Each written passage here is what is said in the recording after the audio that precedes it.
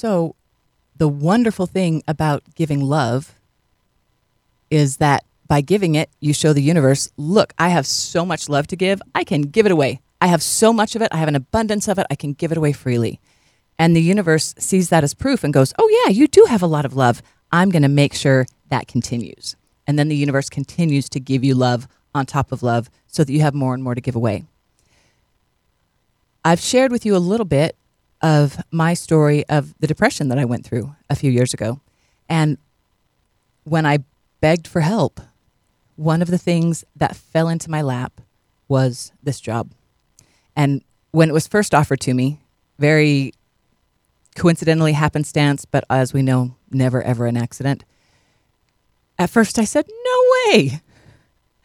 I don't want to work nights in a nursing home again. But the signs were there. There were enough arrows going here, here, here, that I realized there was something more to this job than what I could see on the surface. And taking that job taught me so much. And working this job has given me so much opportunity to love the people I work with, the staff and my residents. And this last year, if there was ever a time that we needed some love in a nursing home, it was this last year. I cannot praise the staff in my building enough. And when I say my building, I'm speaking specifically of my building. However, there are at least 1,700 nursing homes across the country. And we all went through pain and struggle in this last year. A lot of it. If anything, my building was spared very, very largely because our COVID outbreak was mild compared to some, and we only had one.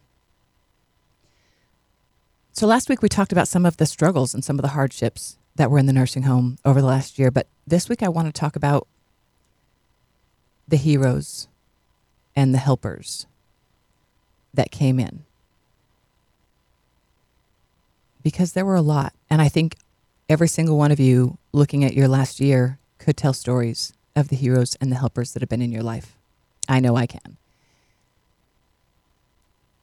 When COVID first hit,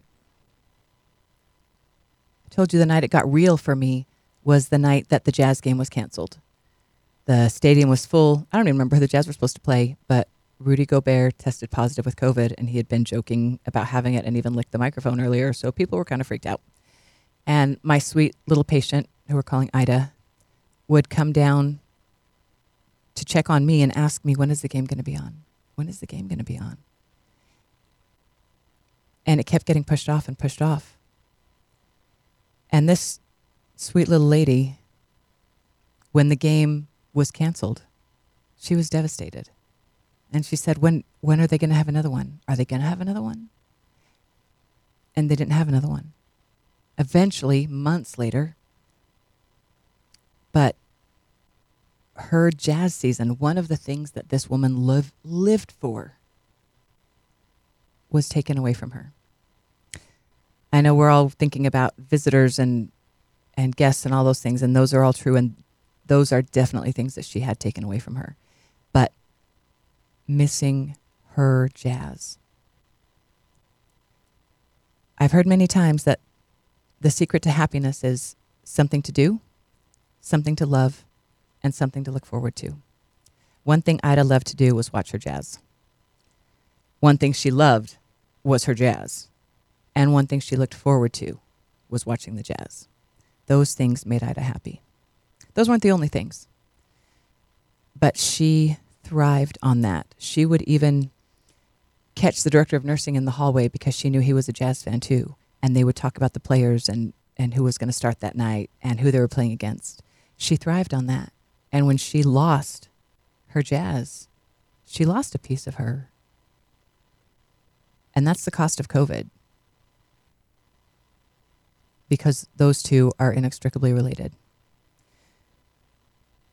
It was devastating for Ida to not be able to see her family. She had a niece who would come regularly, maybe weekly, maybe every other week, to visit, to sit and chat for an hour, Not a lot of time, but it was incredibly important for Ida. Again, it was something that she loved. She loved to do it, and she loved to look forward to it. And when she no longer had those visits with her niece to look forward to, it was devastating for her. Her niece would come visit with her through the window, but we had to keep the window closed so she couldn't really hear what her niece was trying to say. And her niece could drop off the treats that she brought for her, but she couldn't hug her. And for Ida, that was devastating. Then our building flooded. Last year, late July, early August, there was a huge rainstorm, and there was over 2 feet of water in parts of my building. That night, I wasn't there, but all the management had to go in. They called in any staff that were available to help move the patients because 28 patients had to be sent to other care facilities. And of the 30 to 40 patients that we kept, they all had to be cramped down on the one hall that hadn't flooded. So everyone who had had their own room prior to that no longer had their own room anymore. Everyone had to share in order to stay in the building. And Ida got put with another patient. And this other patient is a lovely woman. She has a beautiful soul and she loves the people around her. But she's picky about how she likes things. And you know, Ida was a lovely woman, a beautiful soul, and she loved the people around her. But she was kind of picky about how she liked things. And the two of them, because they wanted different things, didn't get along great.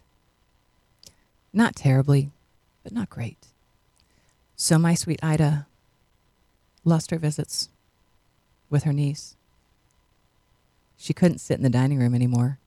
She couldn't sit and visit with her friends before and during meals. She couldn't watch her jazz. And now she had a roommate that she didn't get along with. One day last October, I think on Thursday night when I worked last, I remember giving her a hug and telling her I would see her on Tuesday. I went out of town that weekend and I got a message Sunday morning that Ida had been transferred to the hospital and that she had passed away. This is the cost of COVID. Ida didn't die of COVID. Ida never contracted COVID. But Ida died of COVID. COVID robbed her of everything that gave her enjoyment and passion in her life. And without those things, she literally lost the will to live. In the medical field, we call this failure to thrive. Ida failed to thrive. Not because she caught some bug that stopped her from being able to breathe, but because this bug that was stopping people from being able to breathe caused things to happen that robbed her of the joys that she had in her life. I know that Ida is not alone. I know that there are millions of people across this country who have struggled over the last year and possibly still are struggling. Maybe they never got COVID. Maybe they never contracted it. Maybe they never tested positive. But they're suffering. They're hurting because of the ways that COVID has changed their life. And not always in such a great way. And whether it's good or bad depends a lot on what we decide it is. But that's not always really easy to make something that looks really bad look good. For many of us, COVID has been a tremendous blessing. In many ways, for me, it has. I've been able to work a lot of overtime over the last year. I've been able to love and serve in ways that I could not have predicted ahead of time. And I'm grateful for those things. For many people, COVID has given them new opportunities. For many, many people, before COVID, they were living a life that they weren't really happy with. They were going to a job that they didn't really like because they thought they had to. And this last year has shown them that that's not necessarily the case. they do not necessarily have to go to that same job because for the last year, they didn't. And everything somehow was okay. Somehow they still got by. And so now, when it's time to go back to that job, they don't want to. They do not want to go back. And most of these jobs specifically are in the service industry, where service employees get treated poorly, get yelled at, get argued with, when all they're doing is their jobs. So many of those people have decided they don't need to go back to work right now. Somehow they made it through the last year and they can keep making it through until they can find a job that they'll be happy with and that they'll enjoy. And maybe they don't think that they will ever find that. And maybe they have no desire to ever go to work again. And when you look at it from that perspective, they were doing something that they thought they had to do that sucked and they hated doing it. And then they found out they don't have to do it, so they don't want to do it anymore. I kind of don't blame them. And what we're seeing from that is we are seeing help wanted ads everywhere. We're seeing Taco Bell closing at 9 p.m. when they used to be open till 2 in the morning because they don't have enough staff to stay open. Other places, stores, restaurants, etc., are offering higher and higher wages. I heard that the McDonald's in Moab, Utah, was starting new employees at $18 an hour because they're desperate.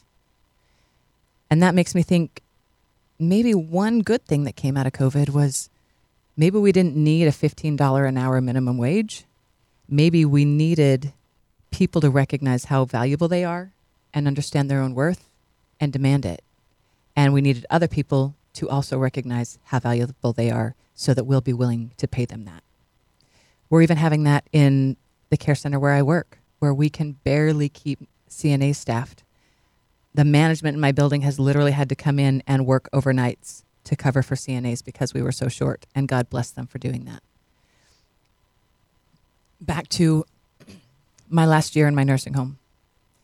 COVID was really scary for my patients when it hit, especially because the news was so scary. And when we came in, they would ask us, what's it like? How's it going? We don't know. We're watching the same news as you. We know it's scary, and I don't want to tell you that. In fact, we know that the news makes it way scarier than it actually is. And it was the best I could do to try to help them understand it's not that bad. It's not going to be that bad. Trust us. But, you know, why should they believe me? I don't really know either. When COVID hit my building, we were crazy with the personal protective equipment, PPE. Except that we didn't have enough.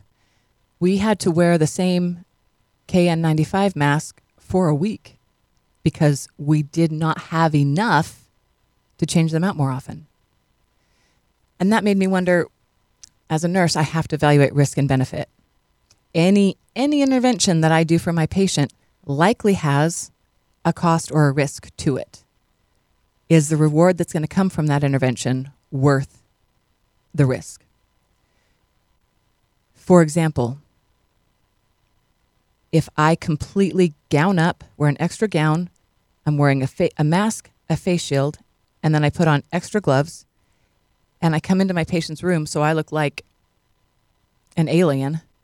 They can barely see my face because of the light glare off of it. They certainly can't see my mouth moving, and because my mouth is behind 2 layers, they can barely hear me, and I'm supposed to tell them not to be scared. It was the best that we could do to show up every day and tell them, look, we're still here. We're still coming. We're doing the very, very best that we can for you. And we're going to be here for you. One of the ways that my building was incredibly blessed was that our COVID outbreak happened in our memory care unit. And why that's good is because it's behind locked doors. So that we had an entire different staff working on that hall than on the main building. That way the staff couldn't go back and forth and cross-contaminate. One reason why COVID broke out so massively in memory care units, including mine, is because everybody else, I can tell them, go stay in your room, even though I don't want to tell them that. I can't really tell my memory care people that. They'll go, but they'll come out again. I can encourage my memory care people to wash their hands, and I can help them wash their hands, but they're still going to touch stuff and each other in between when I can get around to washing their hands again. My memory care patients, often, if they're tired, will just go find a bed to nap in, even if it's not theirs. And you can imagine that also spreads some germs. So in my memory care unit, we had 11 patients that tested positive for COVID. Of those 11, 4 of them died. Of those 4, 3 were diabetic. And of one of the others who had it previously, she had been pre-diabetic. And once COVID was over, she was dependent on insulin. So we know that COVID definitely does something to the endocrine system. And maybe if everybody in the world who was studying COVID would talk to each other, we could figure out some of that stuff. When we had our outbreak, we were one of the first buildings in our town to have an outbreak. And it was terrifying. In fact, we were embarrassed. Why'd this happen to us? But the community responded. Here in southern Utah, the long-term care community consists of many facilities and agencies. But we all work together. And while there's some competition, we all care about each other and we all support each other. The amount of love and support that poured into our building when we had our outbreak was phenomenal. Other agencies, hospice agencies, home health agencies, even other facilities sent in food every day, stacks of pizzas, piles of burritos, platters of sandwiches, so that as staff, we wouldn't have to worry about finding something to eat. We could focus on our patients. There was, even for those of us who were there at night, and sometimes the night staff gets a little bit shorted on the treats. We didn't get shorted. We had access to all of the same supplies and treats that the day people had. And that, even just knowing, hey, here's a sticker on this that this came from this home health agency. Here's a sticker on that it came from that home health agency. Felt really wonderful. Knowing that we were standing together really, really did help. It wasn't just that I had a piece of pizza to eat in the middle of the night.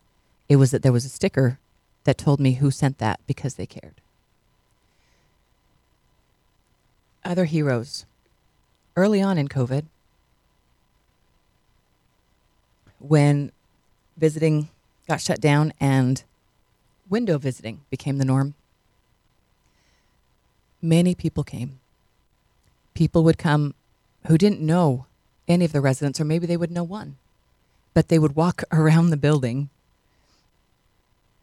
to sing at the windows.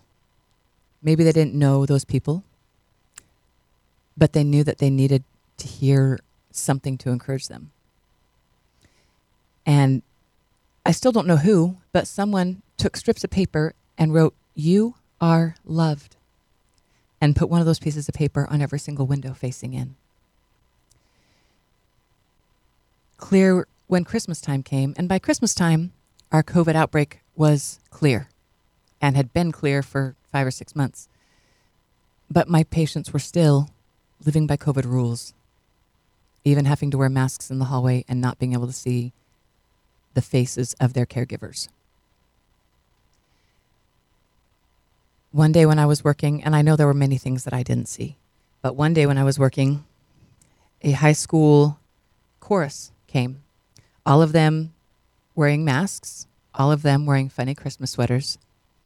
And this choir had worked very hard and practiced many songs. And they spent quite a bit of time moving from a group of windows to the next group of windows to sing carols for my patients. Christmas in the nursing home was one of my favorite times because there's such an outpouring of love and Christmas spirit from the community. One of my favorite things of that is the carolers who will simply walk through the building that everyone gets to enjoy as they walk past the rooms. I missed that this year. But having the high school choir come and sing outside the windows, it was too dark, I think, inside the windows for them to see.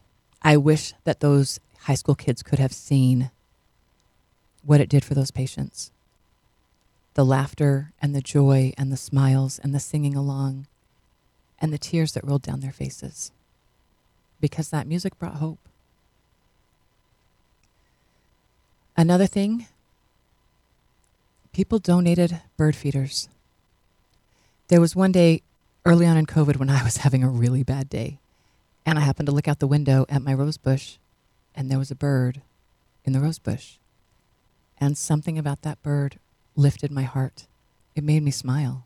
It turned my face upside down. And after that, I asked for donations of bird feeders for the building, and several people donated. And we were able to set up bird feeders outside the patients' rooms. It seems like such a simple thing, guys. It's a bird feeder. But what it is interaction with the outside world, because my patients who couldn't leave their rooms could watch living birds fluttering and flying and eating and giving them hope. Do you have any idea how much a bird outside a window can give hope? It can, I promise. In fact, if you want to do something for the care centers around you, donate bird feeders. Donate bird feeders and bird seed, and encourage them to hang them up outside the open windows of the patients who can't get out of bed. I guarantee you it makes a difference. My other favorite thing, and also my staff, I gotta say again and again, my staff kicked butt. COVID was hard on everyone.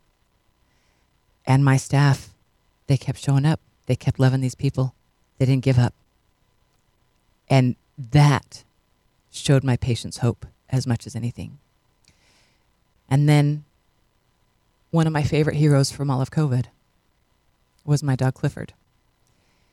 I took Clifford once in the afternoon because my patients had no touch. They had no contact. They couldn't see their families, and even the staff couldn't touch them except through gowns and gloves. It drove me crazy, and they needed contact. So I got permission, and I brought my dog, my Great Dane Clifford, and we went room to room. And he laid his head in their laps. And he's big enough that if they're in a bed that's even up high, he can just rest his head on the side of the bed and they can pet him.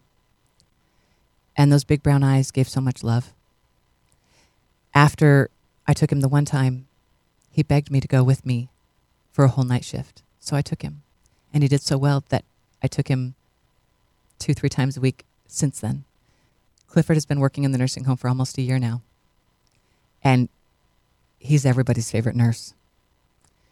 They'll tell you that, because when that big dog comes up and gives you those big brown eyes, that brings love. That brings hope. I think he is now the favorite staff member, and I got to give it to him because he deserves it. Remember risk versus benefit, guys. Every time you're doing something to try to be safe, remember what benefit might come out of it or what might not. And remember, sometimes it's worth it to touch a hand, not through a glove. And sometimes it's worth it to smile, not through a mask. Remember that, and please be someone's hero. I'm not trying to tell you what to think, but I am trying to get you to think for yourself.